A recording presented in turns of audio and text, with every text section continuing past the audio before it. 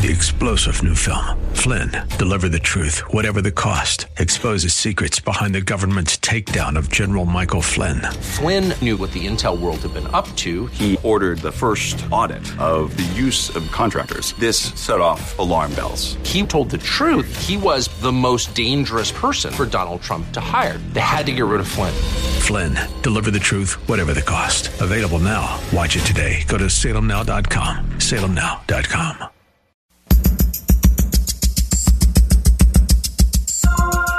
Live from Northern California, it's Lifeline with Craig Roberts. He's the host of Northern California's longest-running conservative talk show. He's a man with a message, a conservative with compassion.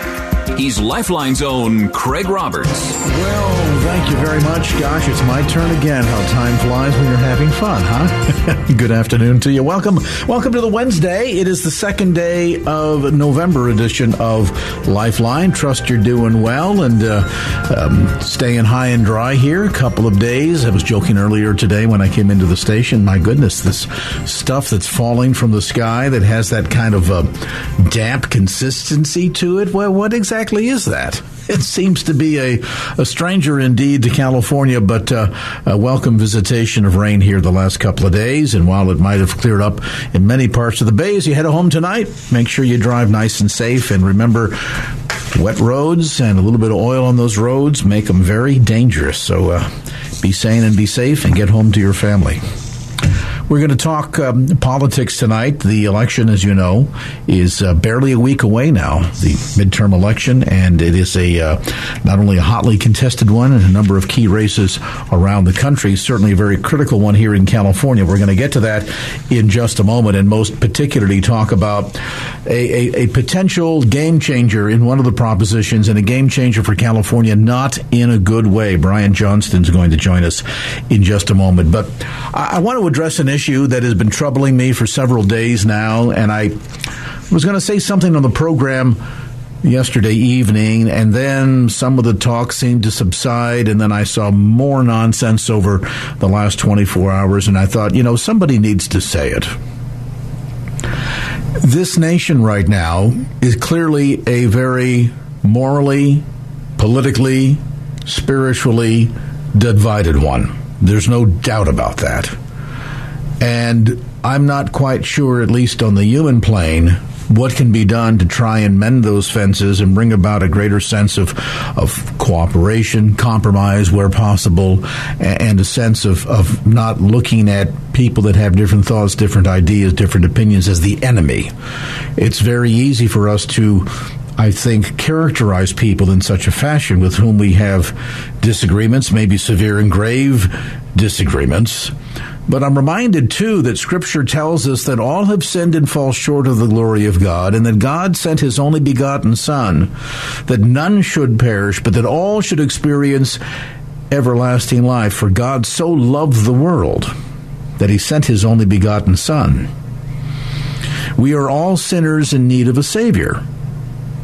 And sometimes, and I want to say, this is probably not directed to 90% of this audience, but to the 10% of you that have somehow taken gleeful delight in the attack on the House Speaker's husband, shame on you.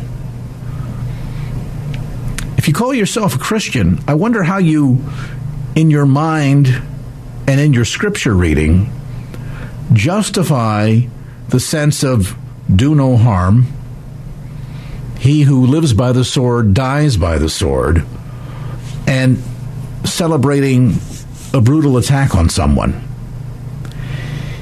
Nancy Pelosi's voting record, political opinions, record in the House representing the state of California has no bearing on the ugly attack on her husband. And we ought to all be terrified by the notion that if someone thinks they can break into the home of a political leader of any party and threaten physical harm, in this case, hitting the husband of the House Speaker over the head with a hammer and sending him to the hospital, he's lucky he didn't die, and threatening to bust the House Speaker's kneecaps?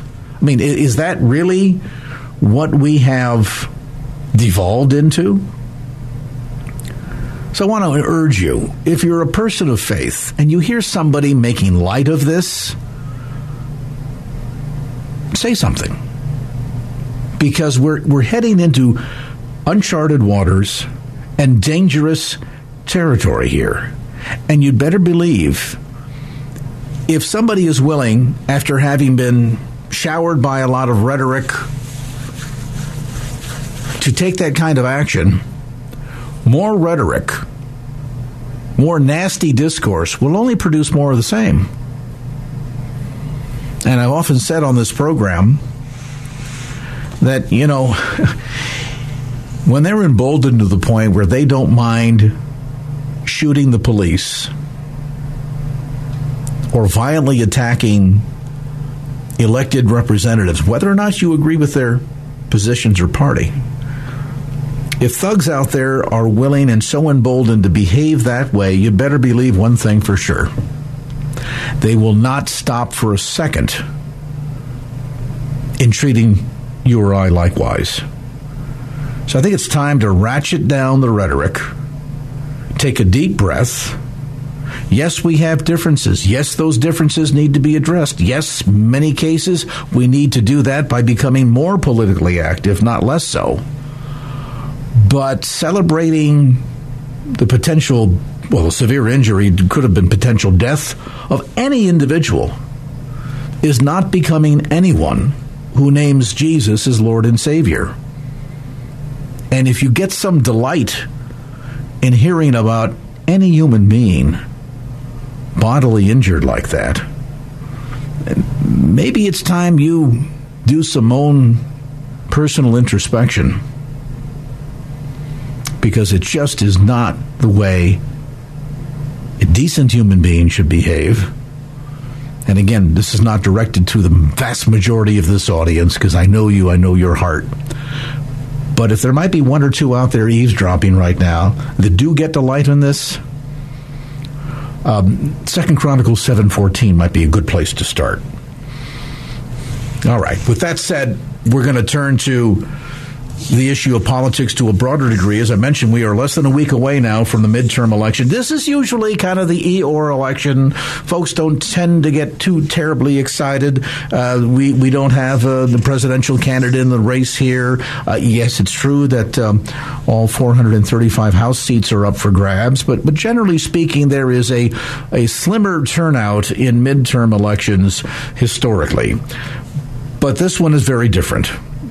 It is different not just because of the number of issues at stake in Washington, D.C. right now, but it's also different for the state of California, because we're heading in a potentially dangerous direction, about to codify into constitutional law, mark my words carefully, codify into constitutional law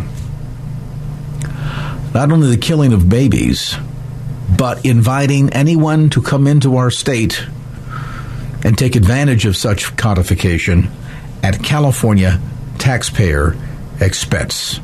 Shocking, alarming, you better believe it. Could Proposition 1 potentially pass in California? You better believe it. We'll talk more about it around the corner.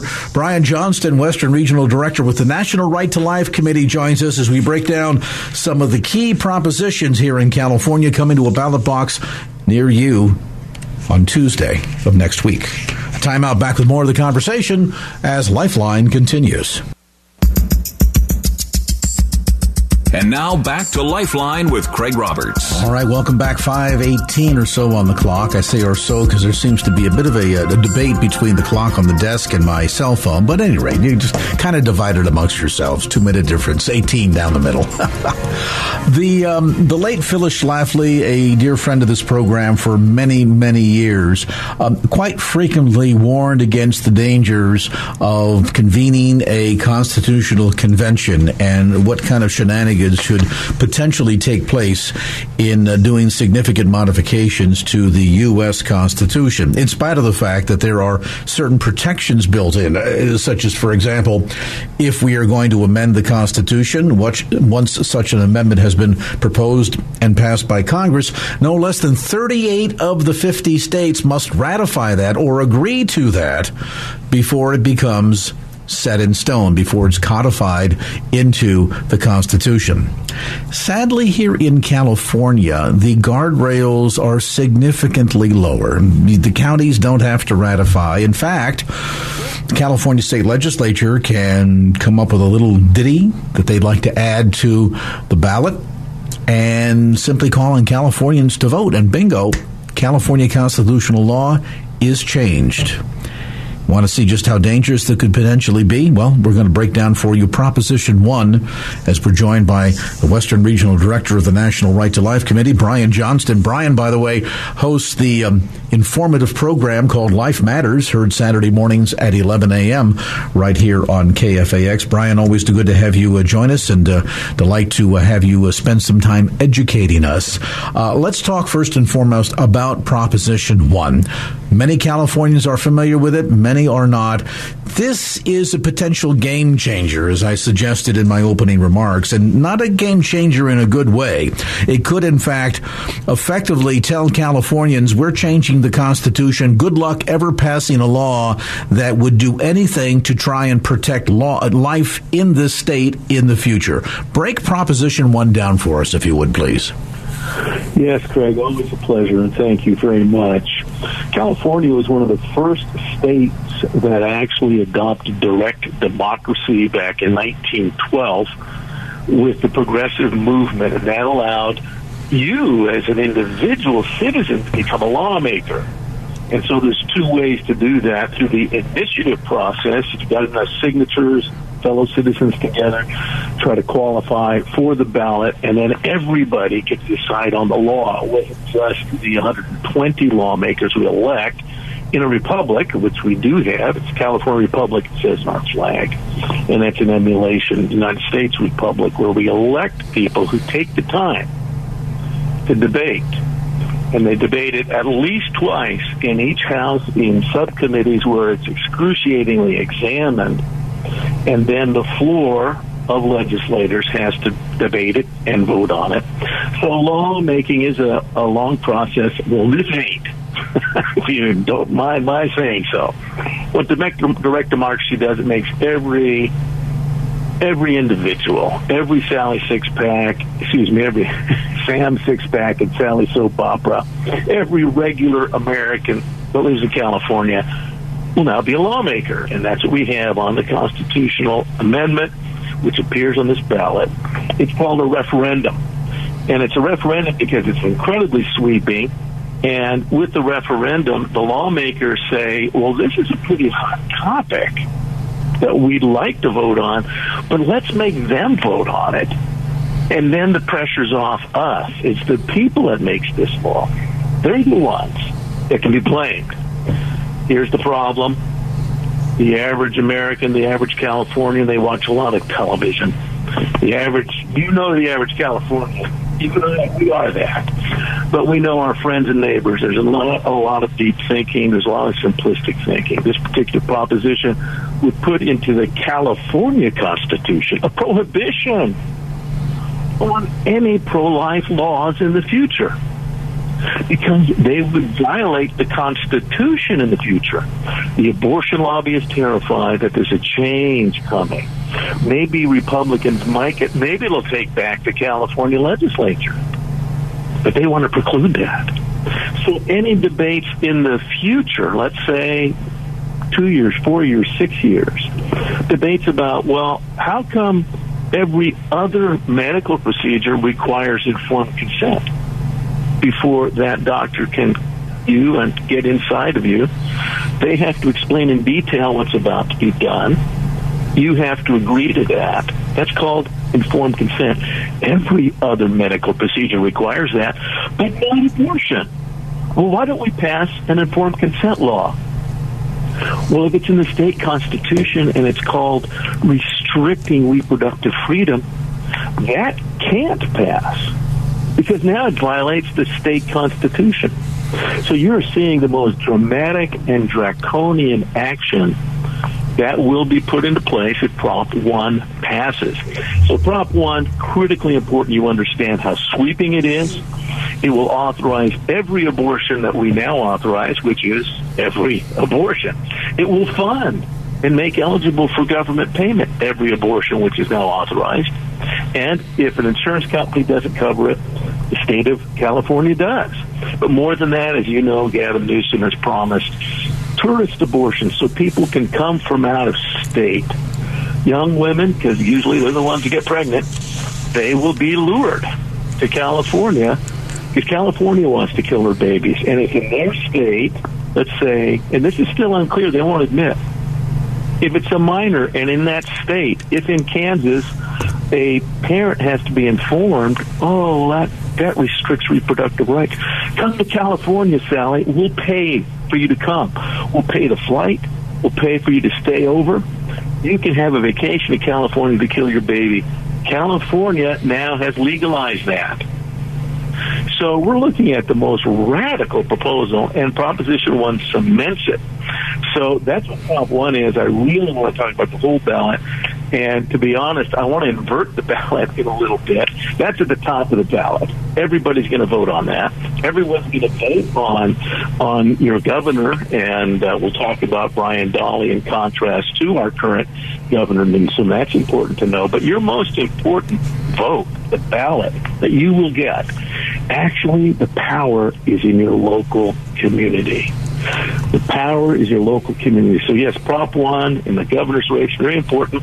But if you understand down the ballot, the power, if I could, Greg, just for a second, let's say you're in Livermore or Dublin, and you go to a home church Bible study, and there's 15 of you, and you say, "Wow, I want to speak up for babies," and the 15 of you say, "Yes, we're going to vote no on Prop 1." Well, that's great. But that's a drop in the bucket. There's going to be millions of votes. That's a drop in the sea of votes. As you go down the ballot, you get more power. And I want to tell you, your most power, that same ballot in your local school board, that local school board race, most school board race, the districts, they divide the school board into smaller districts. Most district races are decided by a smaller margin than 15 votes. 3 or 4 votes will determine who's on that school board. Right now, Planned Parenthood has candidates. They want to bring school-based clinics to your local school. If you skip those races, that's where your vote is most powerful. So I'm turning the ballot upside down. I'm urging you, if you vote locally pro-life, you're going to vote as you go up the ballot for that member of Congress that's pro-life. You'll vote for them. And then as you go up to your state legislature, you'll vote for the pro-life assembly member or state senator. Yes, you'll vote for the pro-life candidate for governor. Yes, you'll vote no on one. But the real power of your vote is down the ballot, because you speaking locally has great power, and most Americans have forgotten that. Dr. Dobson was dwelling on this program last week, our friend Dr. Dobson, on a brilliant point his program made. But if you don't vote locally, 65 million evangelicals have said they'll vote what they do know about the higher up, but they skip the lower races. See, and that is such a mistake, Brian, because at the end of the day, what's critical for people to understand, and I want to kind of underscore this, I want to come back to a couple of points on Prop 1, but on topic, people need to recognize that these are usually, for most politicians or politician wannabes, stepping stones. And by that I mean, it would be rare for somebody who has zero political background to say, I'm running for president, though, as we know, that has happened. But the more standard trajectory historically has been people that get drawn into local politics, that become a member of the local school board, they run for city council, maybe from there they move up to a run for a community college district, perhaps from there it's a step to becoming at the state level a member of the assembly or the state senate, then usually from there at the state level they move on to the federal level, they run for the House, they run for the Senate, and and onward it goes. The caliber of character of those people that we vote for at the very beginning, oftentimes as they make their way up the ladder, determines the caliber of the people that we're going to get in Washington, D.C. And if you say to yourself, you look at some of the people that represent the U.S. nationally, and think to yourself, how did they get elected dog catcher, let alone senator, House of Representatives, whatever? And the answer is, well, they probably started in this fashion, and the time they made their way up the ranks, up the ladder, their name had become so well known that people, as Brian is describing, that don't typically vote the lower seats because they don't know the names. I don't know much about them. I mean, raise a hand if you've ever said, I'm not going to vote in this election or in this particular section of the ballot because I just don't know anything about it, right? I think we've all done it. If we're all honest, we've all said, yeah, I'm not really studied up on this, so I won't. Conversely, so oftentimes it's simple name recognition that folks will vote upon, oftentimes knowing very little, if anything, about the positions of the people that they are electing. And the point that Brian is making, the point that Jim Dobson makes, is that if people of good character run for the lower seats and make their way up the ladder, we might have a better chance of having more solid, more moral, more integrity in those individuals that represent us at the positions that really count by the time you get to county level, state level, and certainly federal level. And Brian, I think therein lies part of the problem. And I know people have busy lives. They've got jobs, families to raise, bills to pay, lots of stuff going on. To take an evening and sit down and go over line by line who's running for city council, who's running for mayor, and so forth may seem to be a bit drudgery. But if you want to wonder how we got into the mess we're in today, I would argue in large part it's because there were millions of individuals across the state and across the nation that just couldn't be bothered, and so they didn't. And the results we see in Sacramento or in Washington, D.C. are what we're left with. Would you agree? We have a tool, that's right. We have a tool to help you locally. There's 58 counties in California. There's probably 8 million people in the sound of our voice right now, Greg, in the Bay Area. There's a lot more in all of California. We've had volunteers that have worked on this, and it was work. If you want to volunteer for next cycle, we could use your help. In your county and community, we know who has made commitments on life. We also know, because we keep track, who are the Planned Parenthood candidates running for your local school board. You can go to CaliforniaProLife.org. Click on our Vote Local tool, and it'll pop up on a smartphone. You put in your ballot mailing address for your personal precinct.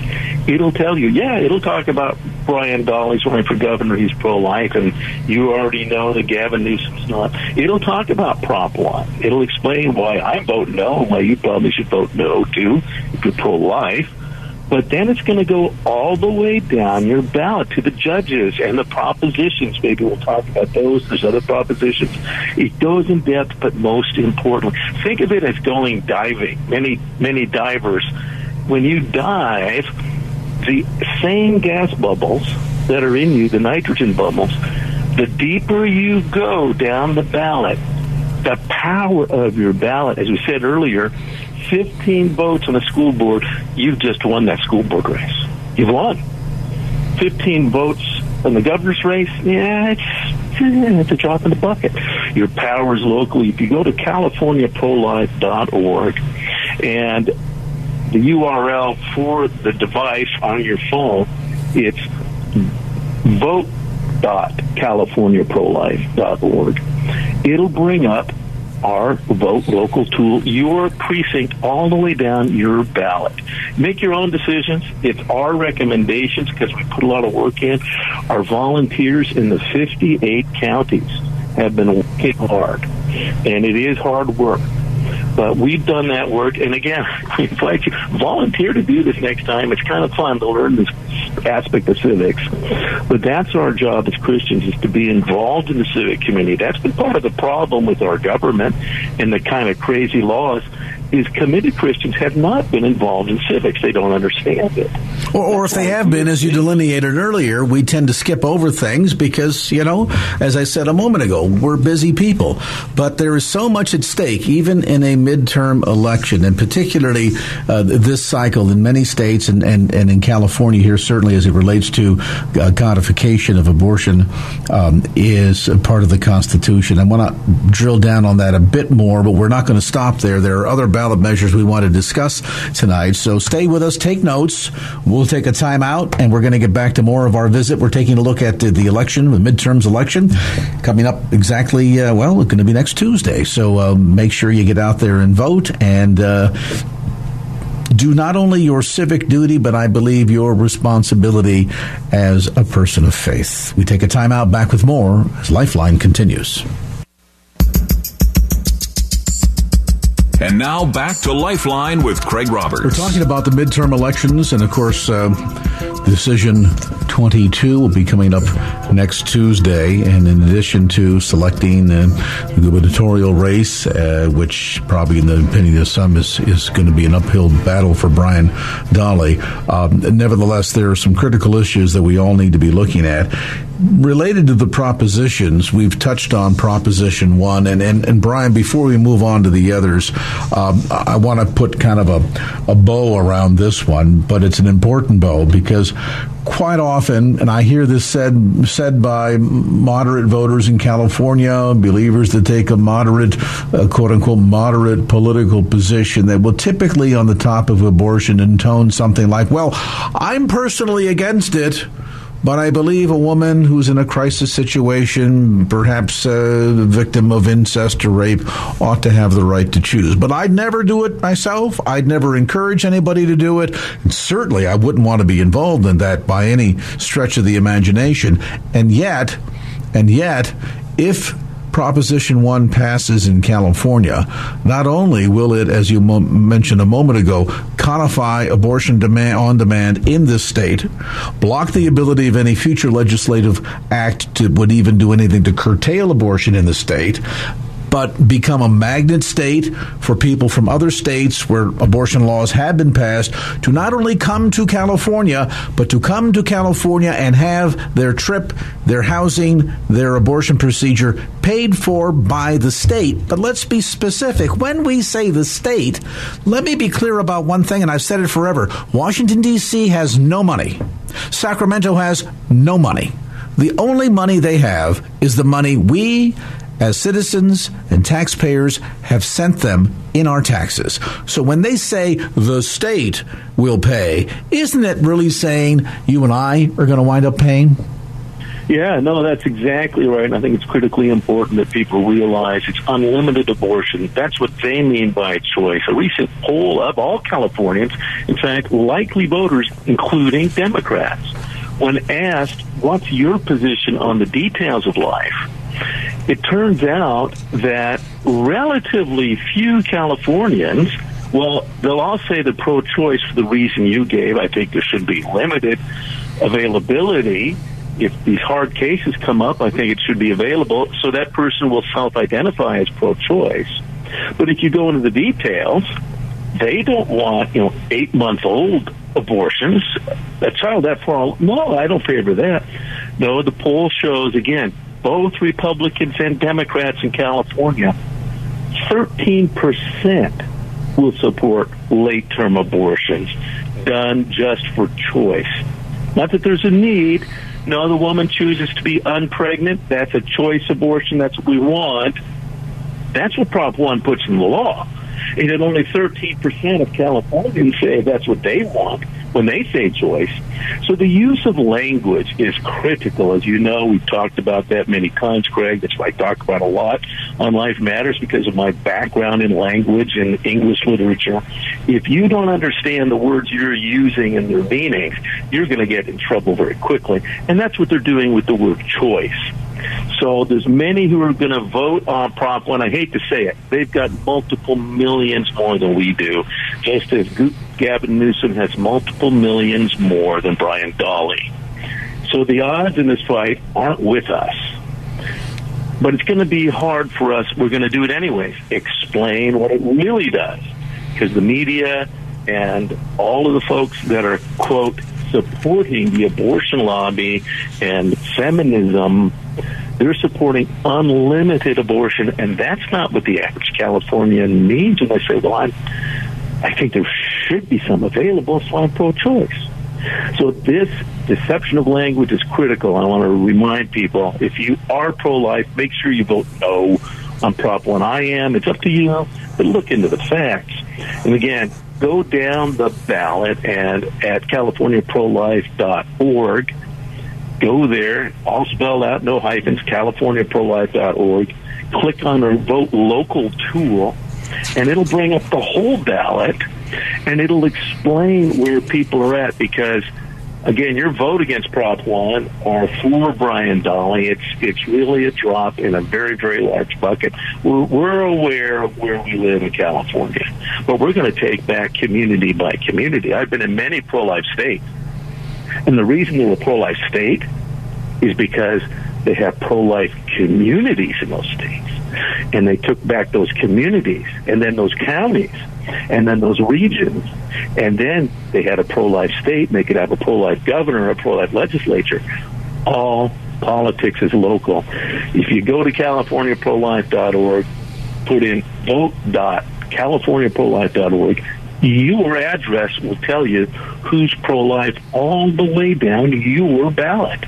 There are a number of other propositions. I know we have a couple in the case of Proposition 26 and 27 that would legalize sports betting here in California. We'll talk a bit about those and get Brian's take on some of the other key propositions we need to be sensitive to coming up next Tuesday. But let's take a quick time out. We'll get back to more of our conversation. Information, by the way, that we've discussed today to get the pro-life take on the key measures before you next Tuesday. Go to the California Pro-Life Council's website, CaliforniaProlife.org.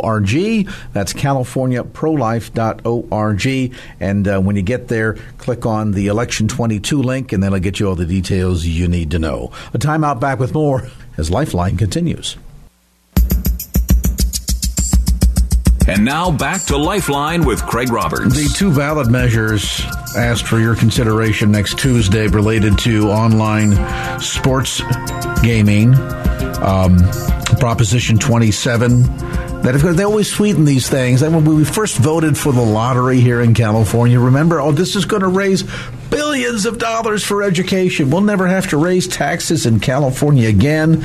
We'll have the best funded schools in the nation. Yeah, how well that's worked out. 27 promises hundreds of millions of dollars in revenue for housing and services for homeless Californians. Maybe. Proposition 26 does the same thing, tens of millions of dollars that would be spent on the discretion of governor and legislature. I don't know. For me, I think whenever we start to encourage gambling, it heads down a dark road for people that just can't control their impulses. Brian, for you, as we take a look at some of these other ballot propositions, any that come to mind that are kind of penultimate that we need to be aware of?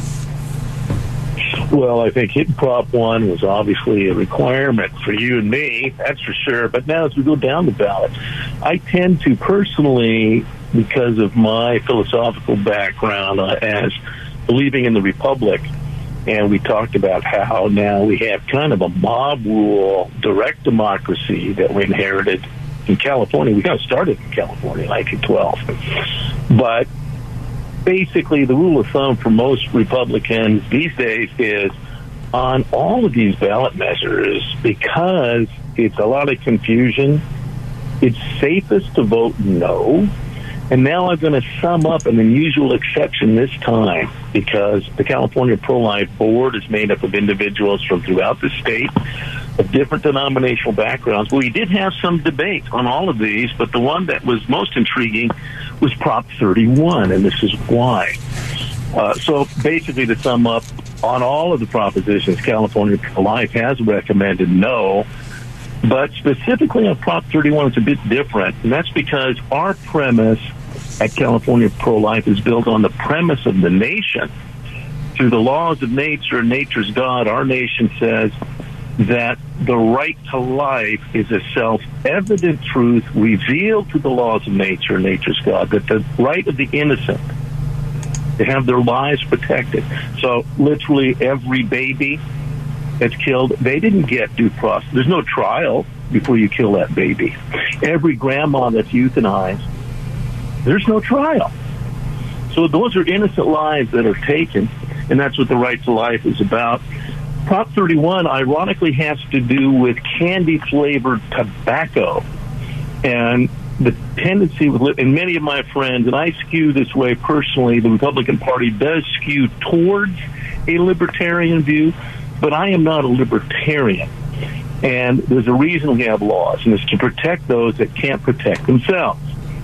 And this candy-flavored tobacco is designed to get kids, and it really has to do with vape in particular.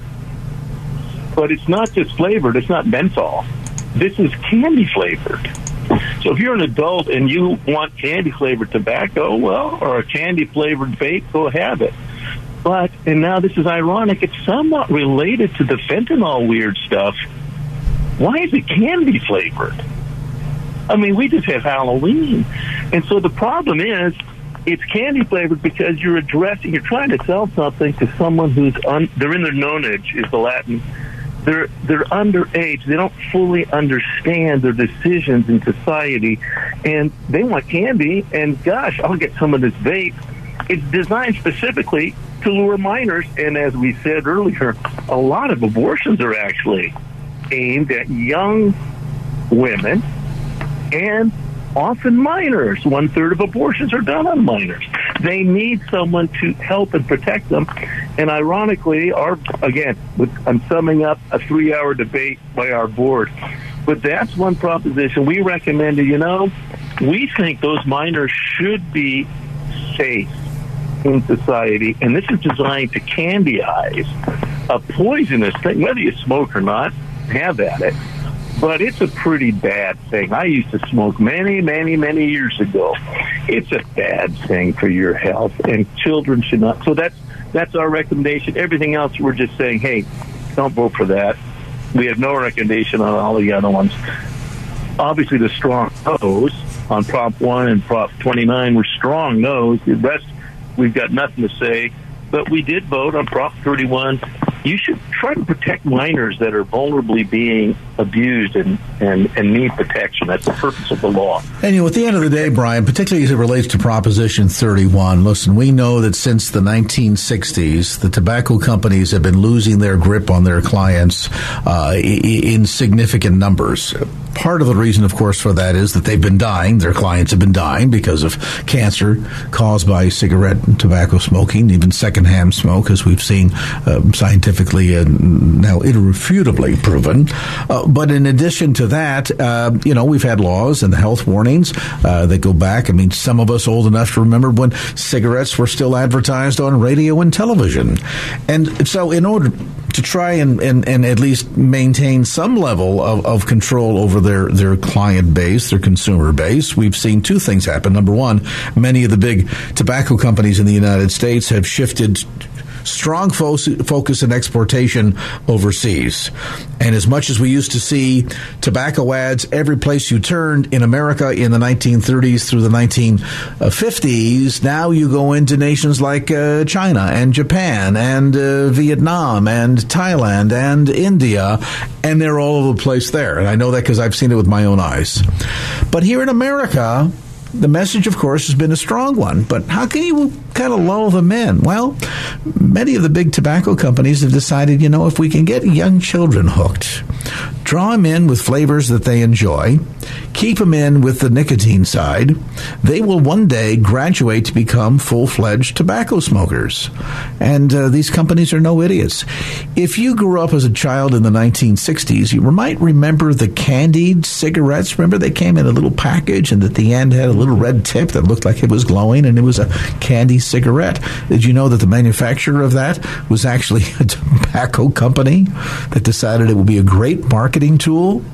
They weren't fundamentally in the candy business, but in that case, it served them because they knew a 5 or 6 year old child that gets used to having a little white stick in their hand will probably likely grow up to become a lifelong consumer. And Brian, I think your point is very valid on that. As adults, we can make decisions for ourselves, but when you're creating products that are specifically targeted toward luring in children who don't understand the dangers or don't want to be bothered with it because they think they'll live forever, it's pretty dangerous when an industry is allowed to do that. And so I think taking a hard look at Proposition 31, let me remind you, by the way, as is quite frequently the case with propositions, if you vote yes, it's yes to keep the law that continues the ban against the sale of flavored tobacco products. So don't get confused on that. That can be a big tripwire for a lot of folks, Brian. Yeah, there is a lot of confusion in the ballot. Again, I want to urge you to go to vote.californiaprolife.org so you can see your local ballot. You're going to see judges. There's quite a few judges that are up, both statewide and then locally. In your county, there's judges up. We had a lot of work there, and one of the things we look for is judicial temperament, because actually a good judge is not going to tell you that, I'm pro-life or I'm pro-choice. They're not going to do that because they don't know the decisions coming up before them. So I actually stand with a judge, which is basically a political lawyer. That's what judges are. No pun intended. But we want to look at their temperament. You're looking at judicial temperament, and that's exactly what you saw in the debate about Justice Ketanji Jackson. The real question is, how do you view the world? What is your position on this idea or that? What are your previous decisions? So a lot of work's gone into that. And again, there's statewide judges on the state Supreme Court that have to be confirmed. And then down in your local county, there are judges, and a lot of work has gone into that. We want to equip you to understand your ballot. Again, the farther down the ballots, just like going deeper in the ocean, the power of that nitrogen bubble grows. The deeper down the ballot you go, it's big. And so when you vote locally, you're bringing a lot, whereas statewide, your vote is important. It is important. Don't give up on that. But the more local you go, and that's all available at CaliforniaProLife.org. Go to the website. Again, no hyphen in there, CaliforniaProLife.org. We want to equip you. We're giving you advice.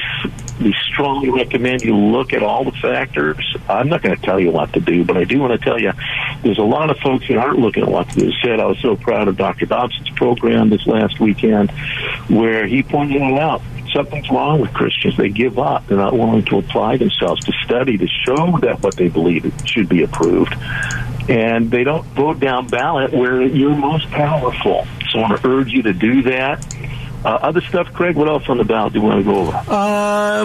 You made briefly a mention of Proposition 29. This is kind of back for, round 2, round 3. We've seen this proposition before that's requiring a licensed medical professional at kidney dialysis clinics and establishments. The fact that this thing keeps popping up again and again tells me there's a bit of an agenda behind it. It sure is, and I'll be honest with you, I have a lot of experience with unions. There might be union members listening in, but government unions, they want to unionize dialysis clinics because there's a lot of money. I've learned the hard way. Watch your diet, folks. We talked about smoking. This is not a health program today, but life does matter. And dialysis is extremely common now. Kidney failure and renal disease is becoming a new Western tradition in our nation and other Western countries because of our diet. And so kidney treatment is very, very expensive, and it is covered by most insurance companies and especially government health care. There's a lot of government money in it. And so government union employees want to unionize these clinics so that there's tighter government and union control. You're right. This is, I think, the third time it's been on the ballot. And what happens, the legislature, they get lobbied hard by these government employee unions. There's a lot of money thrown at them. And they basically say, hey, stop the pressure. Just let people decide. Make them vote on it. Get it off our back. So it's a hot topic. You're exactly right. But the real issue is they want to unionize and control the nephrology, which is your kidney. And of course, if that happens, you also know that the attending rate is going to go up significantly, which means now we've got higher prices for our health insurance, on and on the list goes. More information on the variety of topics we have discussed today on the California Pro-Life website, californiaprolife.org. That's californiaprolife.org. Undoubtedly, Brian will recap some of these topics on his program this Saturday. It's called Life Matters. Comes your way at 11 a.m. right here on AM 1100 KFAX. Like that works? 11 o'clock on 1100 a.m. Brian Johnston, Western Regional Director with the National Right to Life Committee. Thank you, my friend, for the update. 6 o'clock from KFAX. 3-star General Michael J. Flynn, head of the Pentagon Intelligence Agency, knew all the government's dirty secrets. He was one of the most respected generals in the military. Flynn knew what the intel world had been up to. He understood its funding. He ordered the first audit of the use of contractors. This set off alarm bells. The explosive new documentary, Flynn, Deliver the Truth, Whatever the Cost, uncovers the facts behind this scandal. Flynn told the truth. He was the most dangerous person for Donald Trump to hire. I find out the worst enemy that I'm going to face in my life is right here in America. They took my assessment and they wanted me to change it. And I was like, I'm not changing it. They had to get rid of Flynn. With in-depth interviews, archival footage, and never-before-seen personal records of the man behind the headlines. I just felt like I was drowning. Flynn, Deliver the Truth, Whatever the Cost. Available now. Watch it today. Go to salemnow.com. salemnow.com.